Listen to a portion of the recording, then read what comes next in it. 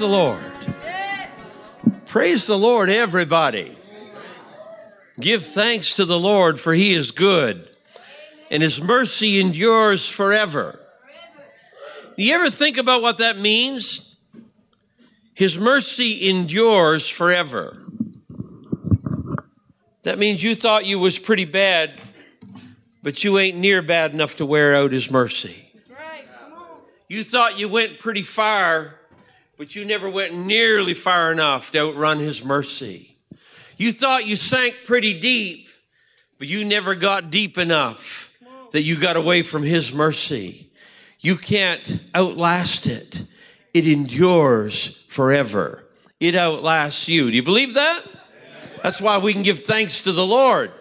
I was thinking about this when I was coming down here, the story of the 10 lepers. And it is Thanksgiving weekend, and I'm not going to preach from this tonight, but just a little thought to throw out to you.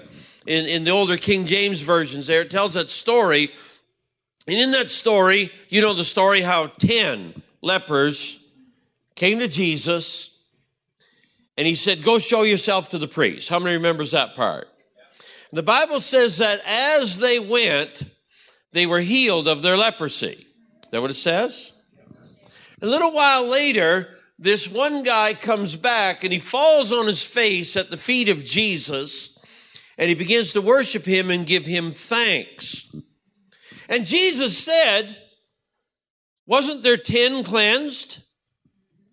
And where are the other 9? And how come this is the only guy that comes back and says thank you?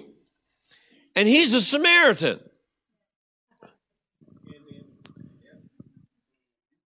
And they're all kind of looking and scratching their heads. And Jesus said something to him that he didn't say to the other 9. He said, your faith has made you whole. Now, if you know anything about leprosy, you ever see those ads on the TV, the leper colonies and stuff? It's a horribly disfiguring disease. People with leprosy, they're missing their ears, their noses, parts of their face, their digits off their hands and feet. It cripples and horribly deforms people.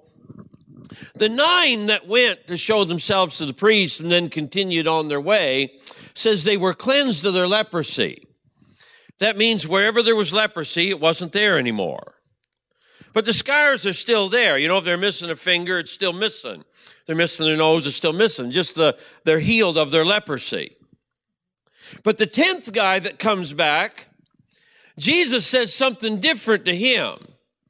He says, because you've given your thanks here and you're worshiping me and all of that, he said, your faith has made you whole. And the word whole means nothing missing, nothing broken. That means if he was missing a finger, he got it back. That means if a piece was gone off his face, it grew back. That means everything that the leprosy had taken away was totally restored. He was made whole. Praise the Lord. You know what happens sometimes? We stop too soon. We get our answer. We get our little blessing from the Lord. We get something from him. We're shouting the victory. Hallelujah. He answered my prayer. This happened. That happened. Glory to God. And then we just keep on going. But there's a powerful thing happens when we return and give thanks to the Lord, for he is good and his mercy endures forever. And when we begin to give thanks to him and praise him and give him glory for what he's done, it takes us to another level. Praise the Lord. We don't just get better, we get made whole. There's something happens when people are thankful. Praise God.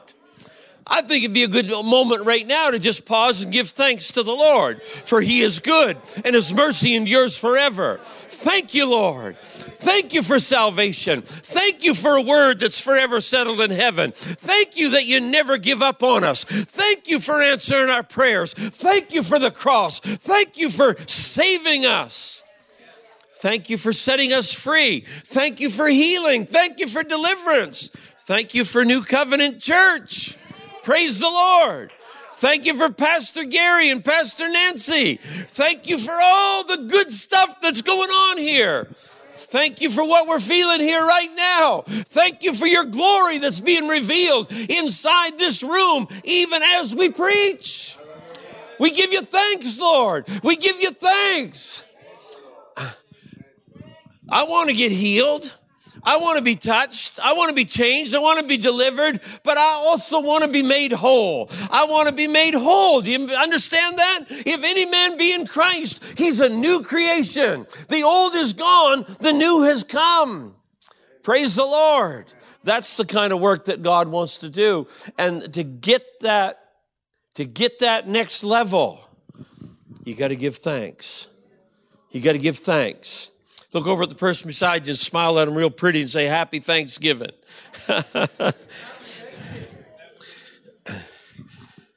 great to be in Canada because we know when Thanksgiving is. The Americans have theirs. All it does is spoil Christmas. Amen. We know when Thanksgiving is, don't we? Praise the Lord. I tell them that over there when I'm over there preaching. Amen. We're going to go back into the Old Testament. Usually I just preach about Jesus. Mostly I stay right in the Gospels. But today as I was waiting on the Lord and just pondering about this, even while I was driving down here, I couldn't get away from this. So we're going to go back to Genesis. How many's got Genesis in your Bible?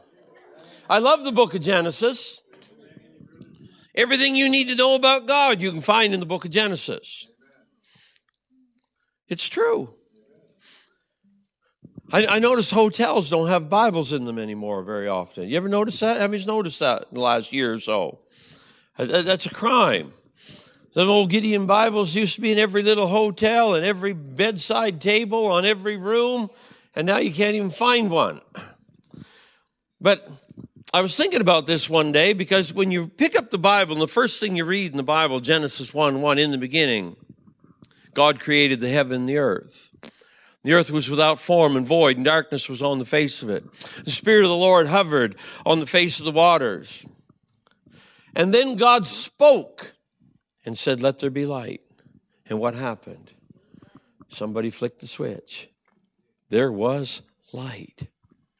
That little passage, if you were traveling across the country and had never held a Bible before, never knew anything about God, never knew anything about church, never been inside a church service or knew anything, knew any of the stories, and you happen to be in your hotel room, the TV quits working and the internet's out, and out of sheer boredom and desperation, you open up the drawer and there's that Gideon Bible. But you don't have a clue where to start or what to do, so you open it up like most people would at page 1. And in there you find this story of a shapeless blob of nothing floating in the middle of nowhere that's dark and lifeless. That's right, it was dark, it was void. And this shapeless blob of nothing floating in the middle of nowhere without any life and without any light, God looks at it and he speaks to it. And in the next few verses, he totally transforms it into something beautiful.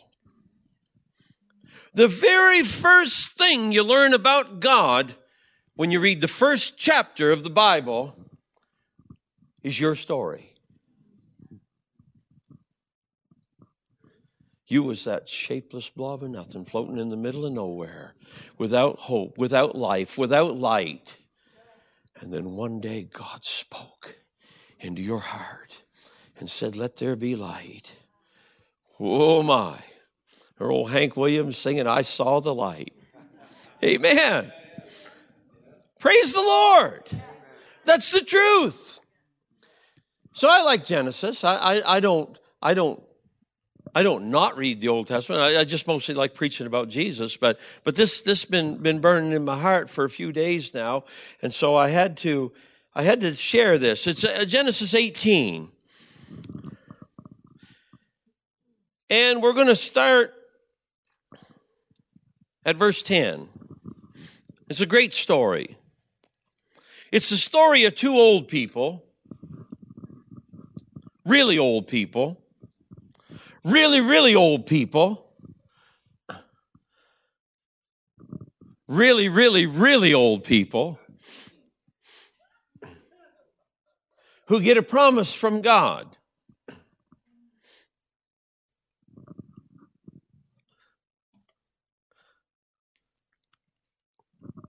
And he said, I will certainly return to you, verse 10, according to the time of life, and behold, Sarah your wife shall have a son. Now Sarah was listening at the tent door which was behind him. Now Abraham and Sarah were old, well advanced in age, and Sarah had passed the age of childbearing. Therefore Sarah laughed within herself, saying, after I have grown old, shall I have pleasure, my Lord, being old also?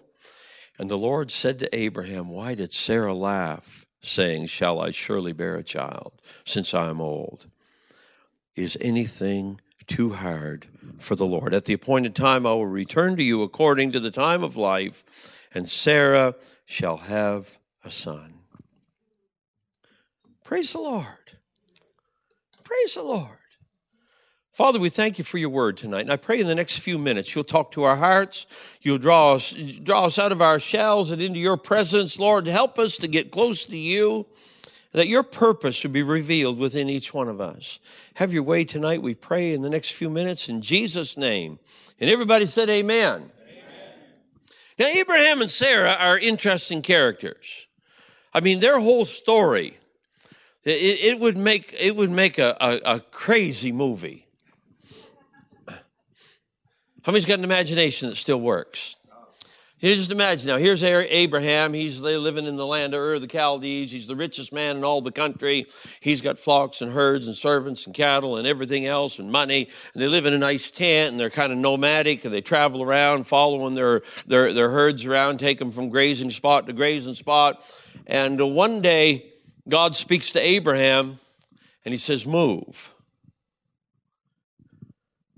And Abraham says, where? And God says, I'm not telling you, just move.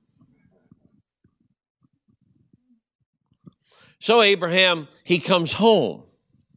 Sarah's sitting back on her chaise lounge in the tent, and the servants are painting her toenails, and she's just having herself a great old time.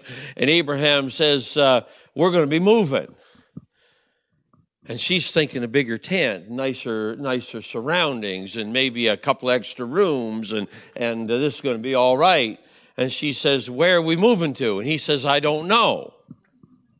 We're just moving. And she said, where'd you come up with an idea like that? And he says, God told me. Now let's put that in context. Let's bring this up to 2022. Your wife's sitting home doing her thing, whatever it is she does in her spare time, and she's relaxed and she enjoys her surrounding, and you've just paid off the mortgage and things is really good. The last kid is left for college and everything is going fine. You got a little money to spend. Things are really good. And he comes home and says, we're moving. And you say, where? And he says, I don't know. We're just going to be like the Beverly Hillbillies. We're just going to pack her up and move. We're out of here. I don't know where we're going. I don't know. And she said, well, how far away? How long is it going to take? I don't know. And where'd you get this idea? Well, God told me. Now, how many of you ladies, honestly, would be real receptive to a story like that?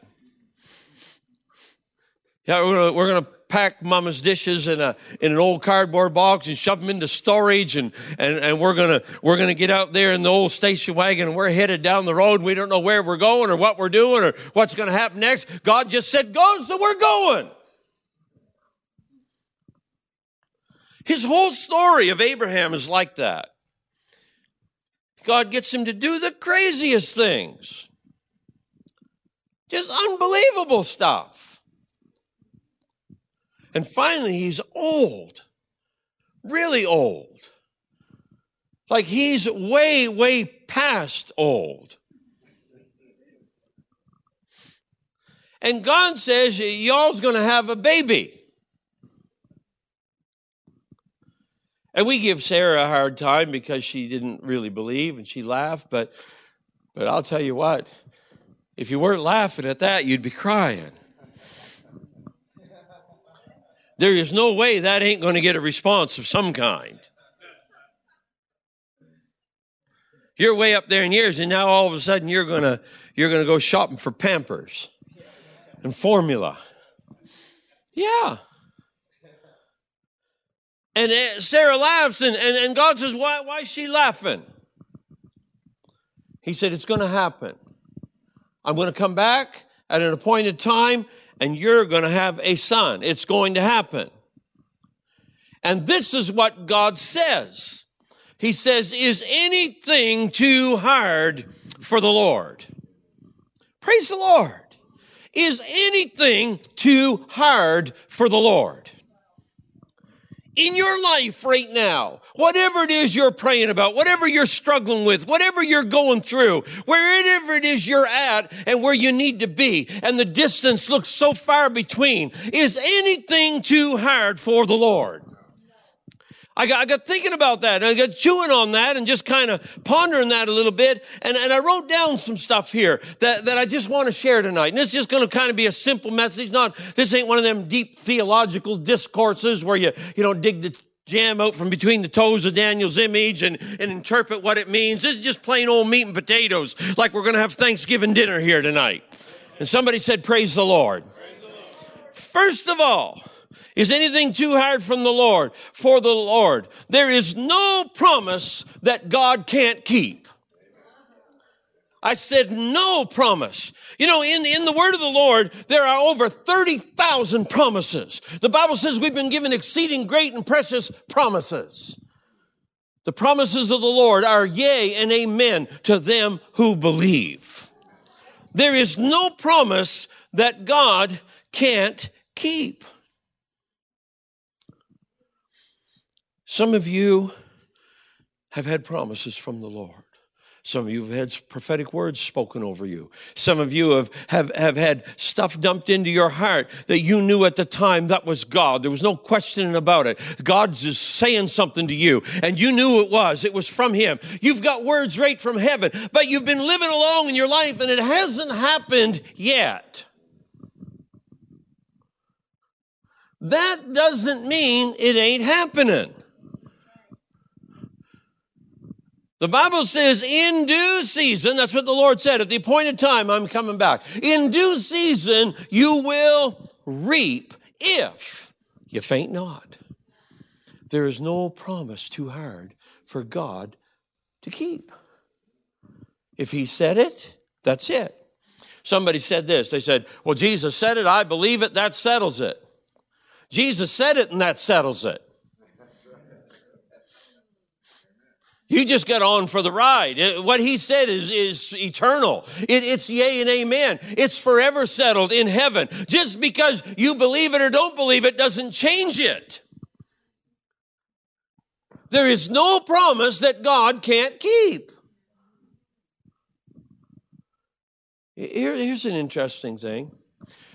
The promises of God are conditional.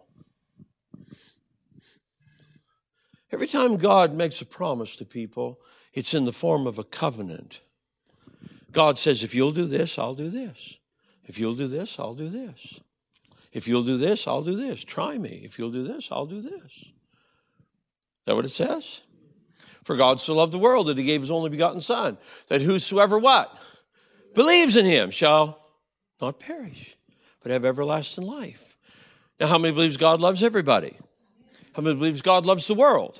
How many believes that God promised salvation to everybody? You believe that? It's for everyone. How many knows everybody ain't saved yet?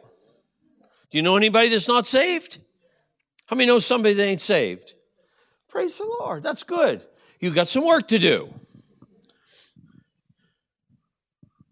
But His promise is still true. His promise is not made inactive just by what we see or don't see. His word is true and forever settled in heaven. There's no promise that God can't keep. And this is something I just felt to really share tonight because sometimes we get weary with well-doing. Sometimes things don't happen just the way we think they ought, or as fast as we think they ought, or the way that we think they ought. And we get kind of dragging our feet a little bit and wondering, is it ever going to take place? It will. There's no prayer too hard for him to answer. Let me say that again.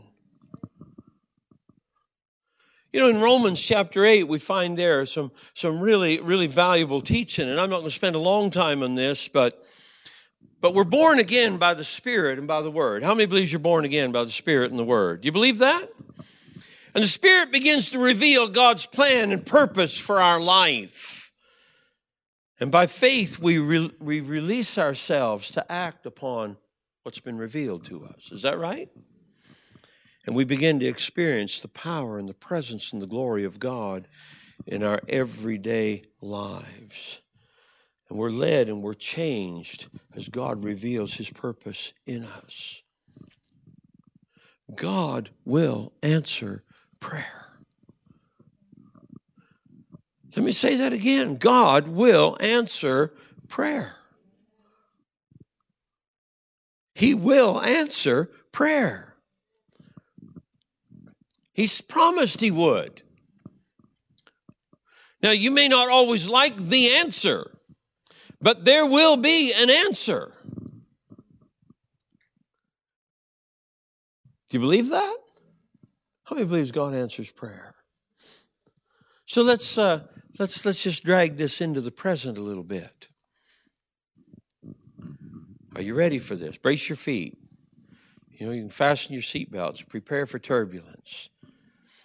I've told you this before, that, you know, you're cruising along there 7 miles high, 600 miles an hour in a machine that was put together by the guy that had the lowest bid. And then the captain says, fasten your seatbelts, prepare for turbulence. And you hit a pothole up there in the sky. Your coffee goes flying and your lunch is all over your lap. And you wonder how they ever hit a bump in the road up there when there's nothing up there. Sometimes we need to adjust a little bit. If there's any adjusting to do you think it's God's going to do the adjusting, or is it you going to do the adjusting? Well, he said he wasn't going to change, so who do you think needs to change? The Bible says, be not conformed to this world, but be ye transformed by the renewing of your mind. You believe that? Let's drag this into where we live. We're at home. We've got children that are away from the Lord. We're praying for them. When do we stop praying for them? I hope we never stop praying for them. And even if they get saved and sanctified and delivered and totally set free and are on their way walking in victory every day, we still pray for them. I hope. We're in a church.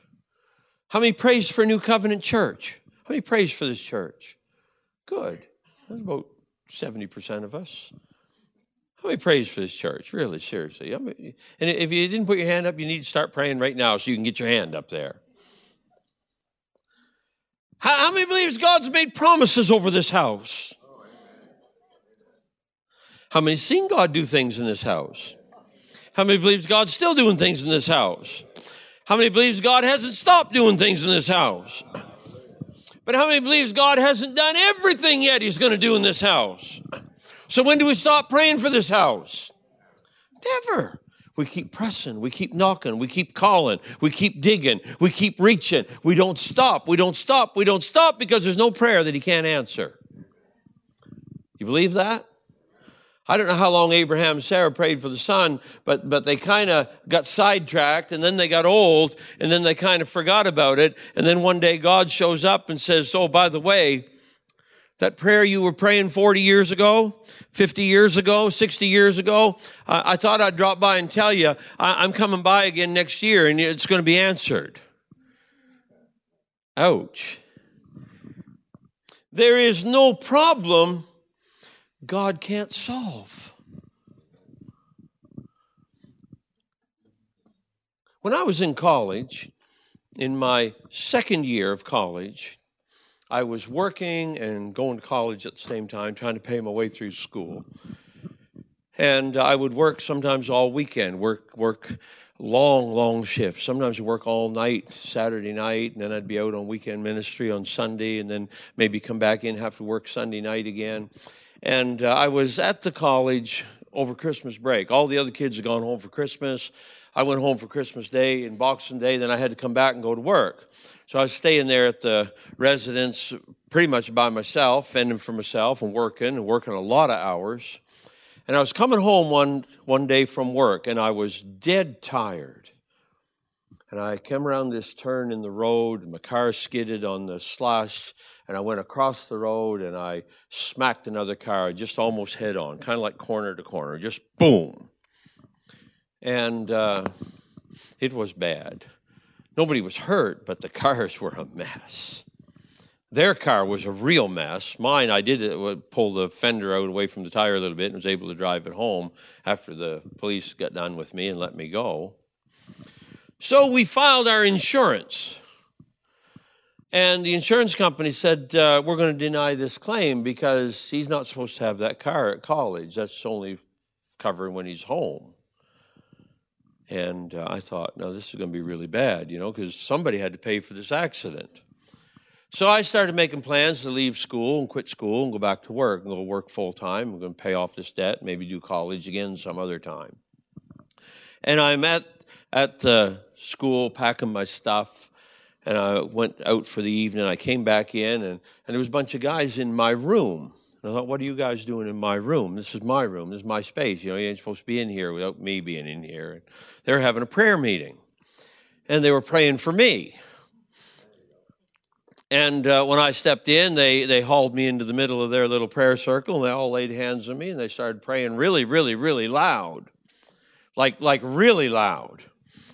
And then one of them started to speak some words and said, I believe that I'm hearing from the Lord, that you're not supposed to leave school. And I'm thinking, well, that's a great word, I got a bill here of a few $1,000s for this accident. And somebody's got to pay this, and I don't have any money, and my parents don't have any money, and where are we going to get this money? And I'm just kind of. You ever have somebody pray for you, and they're all into it, and they're just all fired up, and you just really ain't getting it? Or does that just happen to me? It happened to me. I just wasn't getting it. They were all feeling it. I wasn't feeling it. I wasn't receiving it very well. I was just kind of like, will you get done this so I can get my stuff packed and get out of here? And so as I get my stuff all packed and I'm getting ready to load it up the next day, and the phone rings, and it's my father calls. And he said, got an interesting call from our insurance today. He said, ever since you've been 16, they've been overcharging you for your insurance. And there's a refund check coming for the balance that you have overpaid over the last few years. And it's enough to pay for that accident you just had. Praise the Lord. And he said, we got it worked out now that you're covered to have the car at school from here on out. And he said, you will have to fix your own car, but as far as that bill from the accident, that's all taken care of. It's all looked after. Everything's fine. Carry on doing what you're doing. And I'm the guy that was in the prayer meeting the night before that wasn't getting it. I wasn't receiving it. I was half mad at these guys. I wish you'd get out of my room and leave me alone. I want to sit here and sulk a little bit and feel sorry for myself. And you all prophesying to me and praying over me and telling me how good it's going to be. And I want to just go home and go to work. So I go up to my room and I say, y'all better come in here, and I got to talk to you a little bit and tell you what's happening. And I guess you're going to be stuck with me for the rest of the year because it looks like everything's taken care of. And I'm going to be staying in school. They're going to fix my car over home, and I can get a little time on paying for that. And everything's fine. And I'm here, and praise the Lord. God answers prayers. God solves problems. God is in the business of doing exceeding abundantly above what we could ask or even think. Do you receive that tonight? Praise the Lord. There's no problem he can't solve. I've seen God change hearts. I've seen him restore broken marriages. I've seen him take drug addicts and turn them into citizens. I've seen him take all kinds of things and turn them around and transform them and bring life to them and light to them. And that's what God does. Praise the Lord. Praise the Lord. There is no prayer that he can't answer. There's no problem that he can't solve. There's no person he can't save. Let me say that again. There's no person he can't save.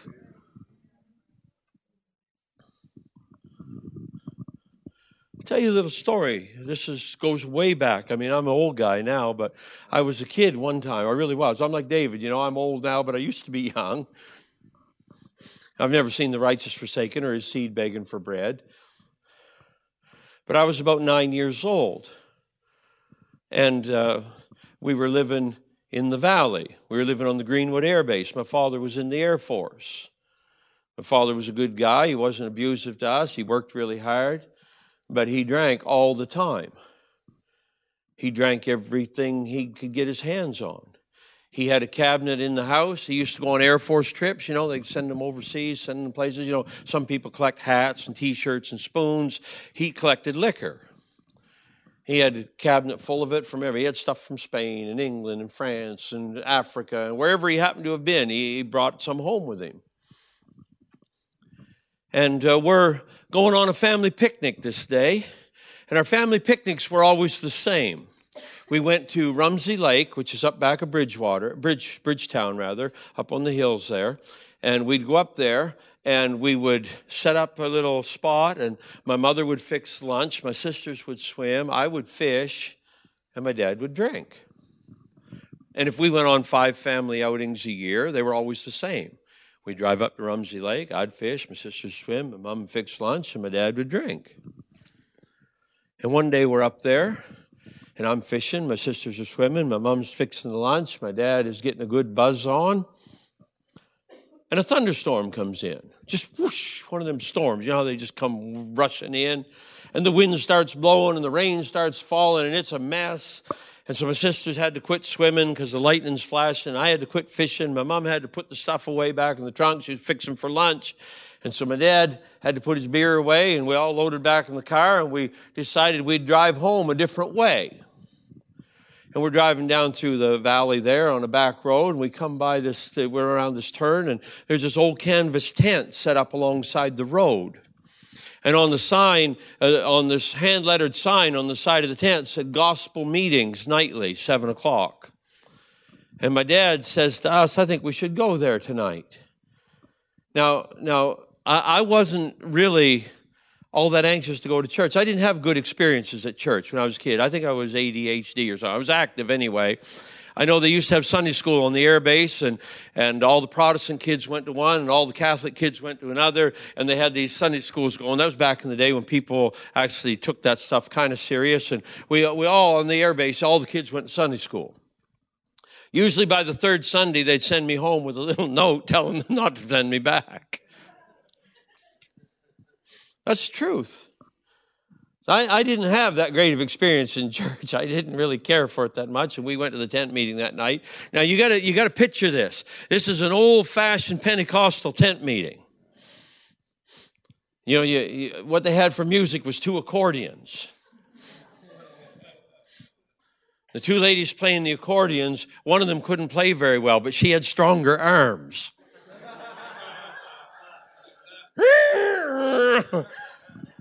Kind of like 2 tomcats caught in a barbed wire fence in the middle of a hailstorm.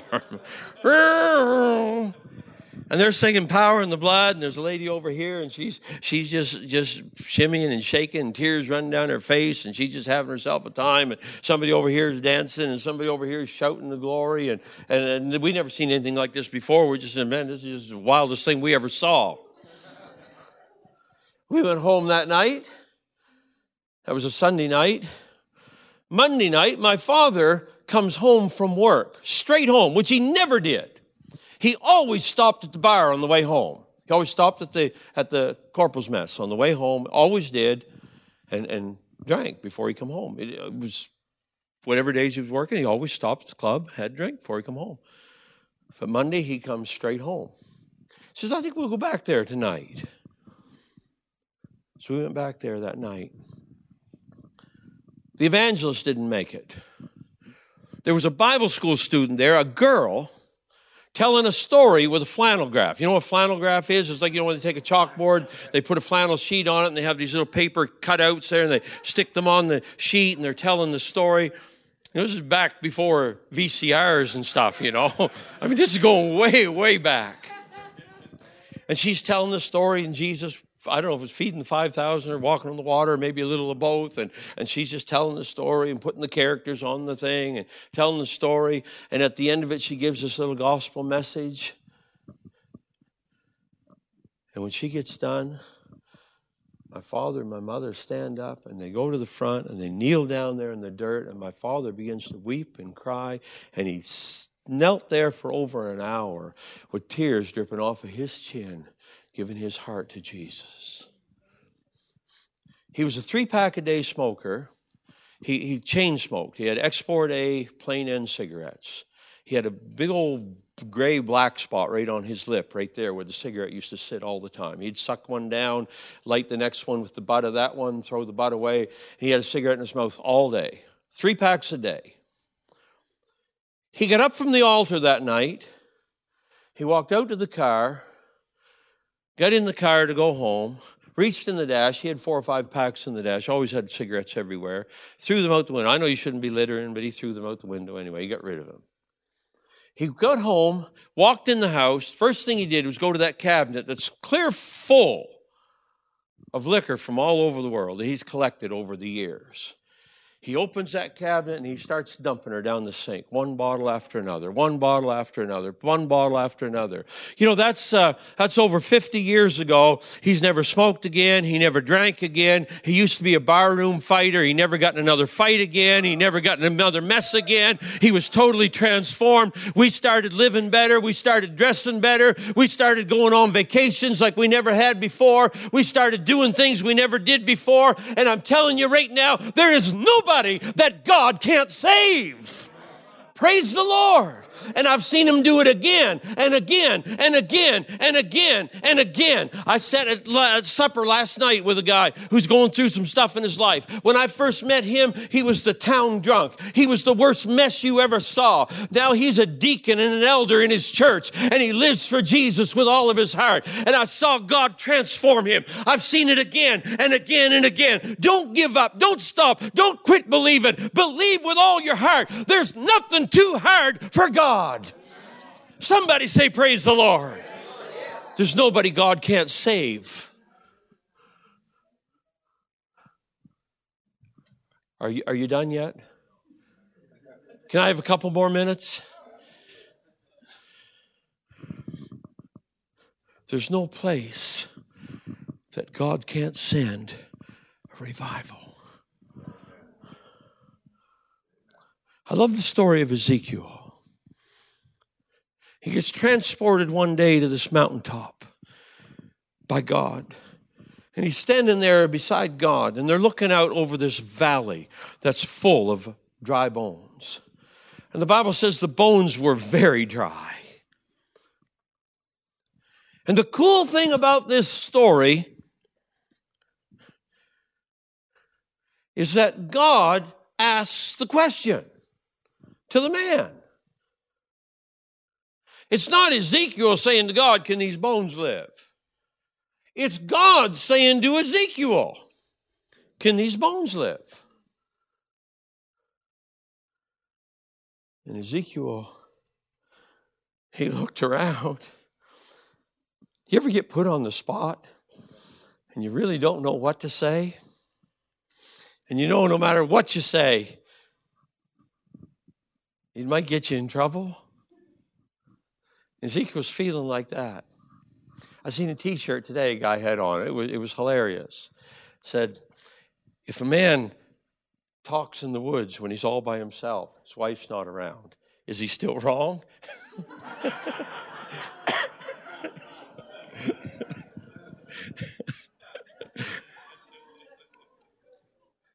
God says to Ezekiel, can these bones live?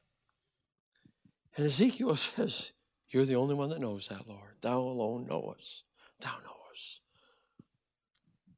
And God says to Ezekiel, prophesy to these bones. And Ezekiel steps out there on the edge of the cliff, and he looks out over the valley, and he begins, O ye old dry bones, hear ye the word of the Lord. Wow. And all of a sudden there's a little clickety-clack and a little skitter. And there's this toe bone way over here, starts hopping across the valley, looking for the other foot bones that it come off of. And there's a leg bone over here, starts skipping the other way, looking for the hip that it used to be attached to. And those whole bones started coming together. I was preaching at a meeting one time in this church. Oh, my Lord, it was the deadest place I ever was in my life. Oh, it was so bad. The only thing moving in that place was the plants growing in the entryway. It was dead. I come in there, I'm just an evangelist, just do my thing, do what I was called to do, preach. And so I come in there this night, and the Lord had laid on my heart to preach about the baptism of the Holy Spirit. So I started preaching about the baptism of the Holy Spirit, how it's for everybody and anybody, and whosoever will come and drink of the water of life freely. And if you haven't got it, you need to get it. And if you got it, you need to get full of it. And I just preached and preached and preached about the Holy Ghost, how good it was, how wonderful it is, where it comes from, what it does for you. And I'm just all fired up and preaching away. And those folks are just looking at me like I just motored in from Deep Space Nine. Yeah, them kind of people, they sit in church and they sing, I shall not be moved, and mean every word.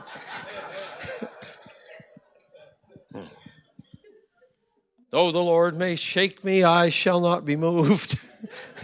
Let the devil take me, I shall not be moved. I'll sit right here and grieve the Holy Spirit.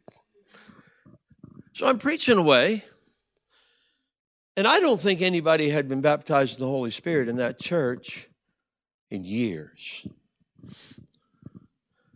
I think church that has charismatic or Pentecostal or full gospel or any of those terms on their sign that never sees anybody filled with the Spirit should be charged for false advertising.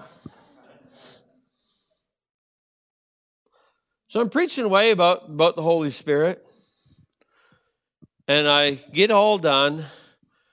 And I said, anybody who wants to receive the baptism of the Holy Spirit, I want you to come forward right now. God's going to fill you tonight. And I was confident. I felt that I really had a word from the Lord.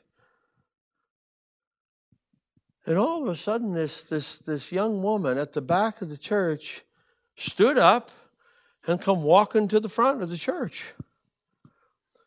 And I didn't know who she was. I didn't know who these people were. I'm just breezing through. First time I'd ever been there. Thank God it was the last time I was ever there. But I was there. She comes forward, and you could tell she's totally unchurched. She don't have any big knowledge and history and anything. She heard the word, she believed the word, she's going to see if this works. So she comes forward, and I talked to her a little bit. I said, now when I lay my hands on your head, the Holy Spirit's going to come upon you, and you're going to speak with other tongues. It's going to happen to you. You're going to begin to speak. It's going to happen. She said, okay. And I mean, no tears, no shimmy, no shake, no nothing, just okay. And she's looking at me with her eyes wide open. Like, I said, lift your hands to the Lord. I'm going to pray for you. So she just, no. Us evangelists, we like them to at least close their eyes, She just, okay. And the church folk, they're eating this up. They're almost snickering. They're thinking, this young hotshot evangelist, he's going to get his wings clipped tonight, and we're going to be here to see it. Ha, ha, ha. And I'm thinking, praying under my breath, Lord, I don't know what you got me into here, but I sure need some help. I reached out and I just touched her head, just touched her on the front of the head. And all of a sudden, she let a screech out of her and started speaking in tongues and jumping up and down, dancing back and forth across the front of the church. No music playing, no, everybody just kind of. I couldn't resist. I looked at her and said, I told you.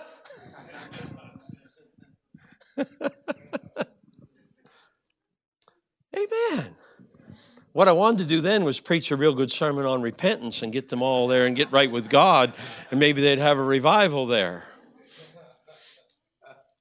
But there's no place God can't send a revival. No place. No place. And sometimes we get all these ideas in our mind that our day is past, or this has come and went, or something else has took place, or things are different now. Or the great thing now, we blame everything on COVID. You can't even get somebody to answer the phone in an office anymore now. I don't know if they're afraid they're going to get COVID over the wires or what. Due to the COVID pandemic, we are short-staffed. We're experiencing an extremely high call volume. Like, where did they get that message from? Because they all play the same tape. We are experiencing extremely high call volume. We ask that you be patient with us. Your wait time is approximately 8 hours and 36 minutes.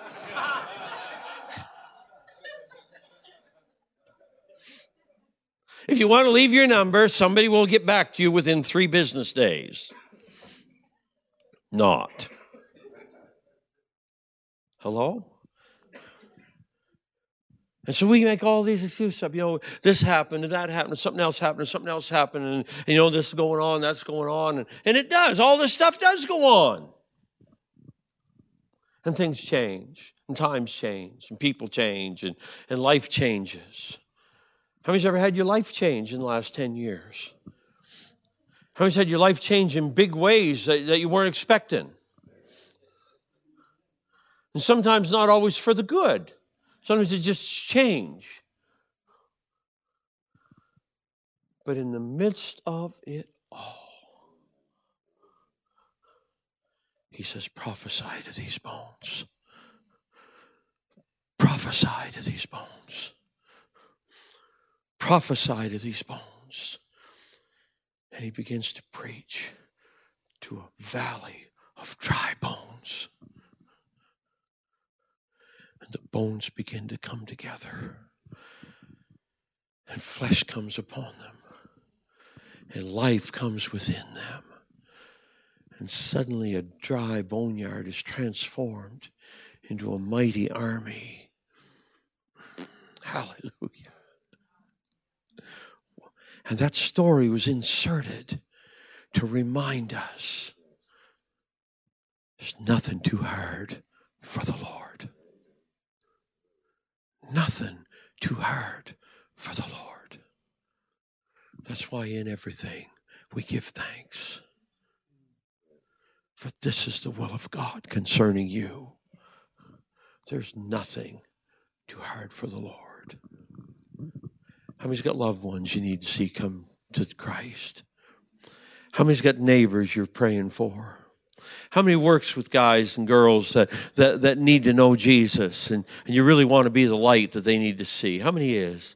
How many has seen the devil take away way too much stuff?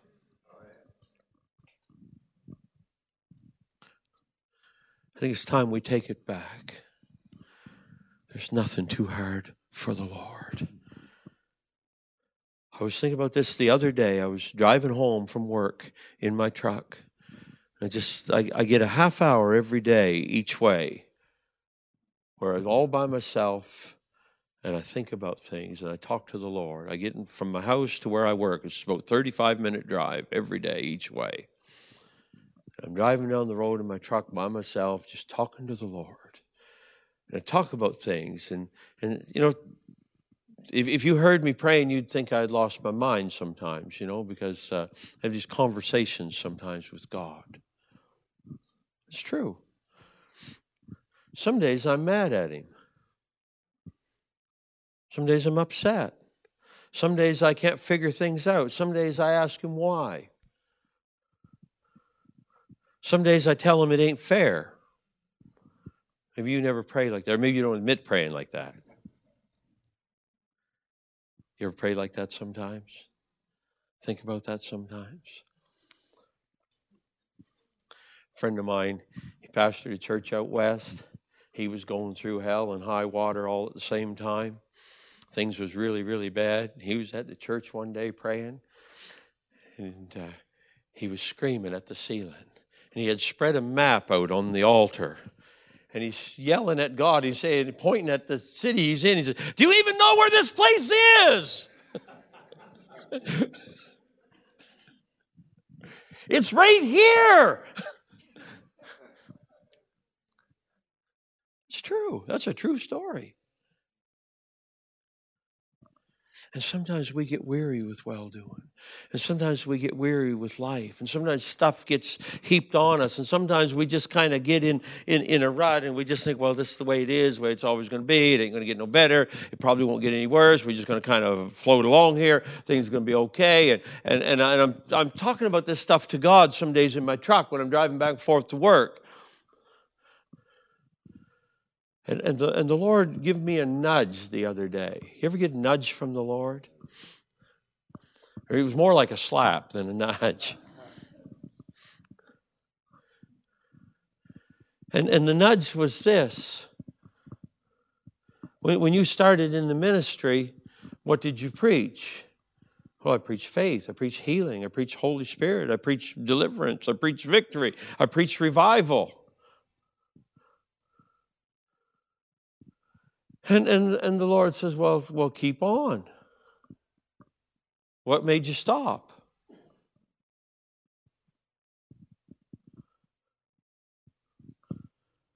He said, I didn't change. What worked then still works now. The gospel hasn't changed. It still works. The power is still there. The promises are still yea and amen. I'm still the healer, the deliverer, the Holy Spirit baptizer. I'm still the one that sends revival and brings the rain to the just as well as the unjust. Get with the program and do what you always did. You know, I drove ambulance for 5 years, you know, and some of you would understand this if you've ever been in nursing or in the medical field. You have protocols you learn. You know, when you go to an accident or you come into a scene, there's certain things that you do. And even when you don't know what to do, you do these things. It's almost like a ritual. You know, you check the vital signs, you check the pulse, you check their breathing, you make sure their airway is clear. And what that does, if you keep doing those protocols, even sometimes when something looks really bad, you just wait in and you do what you know to do. And by the time you get through that, you got a hold of everything, and then you do something else. Then you do something else. But you can't, if you didn't have those protocols to fall back on, you'd be in a panic. So you go in and you work with those fundamentals, and you do it, and you do it, and you do it, and you do it, and you do it. And next thing you know, somebody's having coffee with you a month later because you saved their life. But when you first saw them, you were freaking out because there was blood all over the place. And they were a mess, and it just shook you up. But you go back to the basics. And I really believe with all my heart that that's what God's telling us. I don't know what he's telling me. Is we got to get back to the idea this still works. The gospel still works. Jesus is still Lord of all. His word is true. His promises are yea and amen to them that believe. Faith still gets the job done. We are still people who walk on the word, live by the word, breathe the word, speak the word. And sometimes we forget that because all the stuff that knocks us around. But even as God said to Sarah, Is anything too hard for the Lord? And a year later, he comes back by, and she's changing diapers and mixing formula. She's old enough to be a great-grandmother, and she just had her first baby. Wow. And that whole story was put in there to remind us that when God makes a covenant with you and with me, it will come to pass. Can you receive that tonight? Let's stand together. I got to quit. If I don't quit right now, I'll be keeping you another 20 minutes. And I meant to quit 10 minutes ago, but it's your fault. Remember old Kojak on the TV, old Telly Savalas? You know, he got one spear of hair on his head, and he's advertising those Remington razors. And the caption on the page, he's got this foolish grin on, not a speck of hair on his head. He's holding the razor, and he's smiling, and the caption says, "It felt so good I couldn't stop." That's what y'all did to me tonight. He kind of pulled the preach out of me a little bit here tonight. But I'm feeling this in the Holy Spirit. I really am. It's high time that we awake out of sleep. You know, sometimes we get the idea. Now, I got to share this. Can I have one more minute? Can you hang on to this? This is something you can use. I'm going to give you something you can use. How many likes getting something you can use?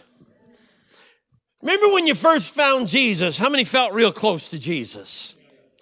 And remember the night you got baptized, you felt real close to Jesus. Remember the night you got filled with the Spirit, you felt real close to Jesus. Well, in spite of how you feel, according to the Word, you've never been closer to Jesus than you are right now. Because the Bible says it's high time to awake out of sleep, for now, everybody say now, is our salvation nearer than when we first believed. You thought you were drifting away. You thought he was drifting away. But the truth is, you've been snoozing, and he's been sneaking up on you and getting closer and closer and closer and closer. And the moment you wake up, you're going to realize, I've never been closer to Jesus than I am right now. Right now. Everybody say now. Now, faith is the substance of things hoped for and the evidence of things not seen. Can you receive that tonight? We hope this message has encouraged you in your relationship with the Lord. For more information and ministry resources, we invite you to visit our website at www.newcovenantchurch.ca. We look forward to you joining us next time as we continue to live victoriously.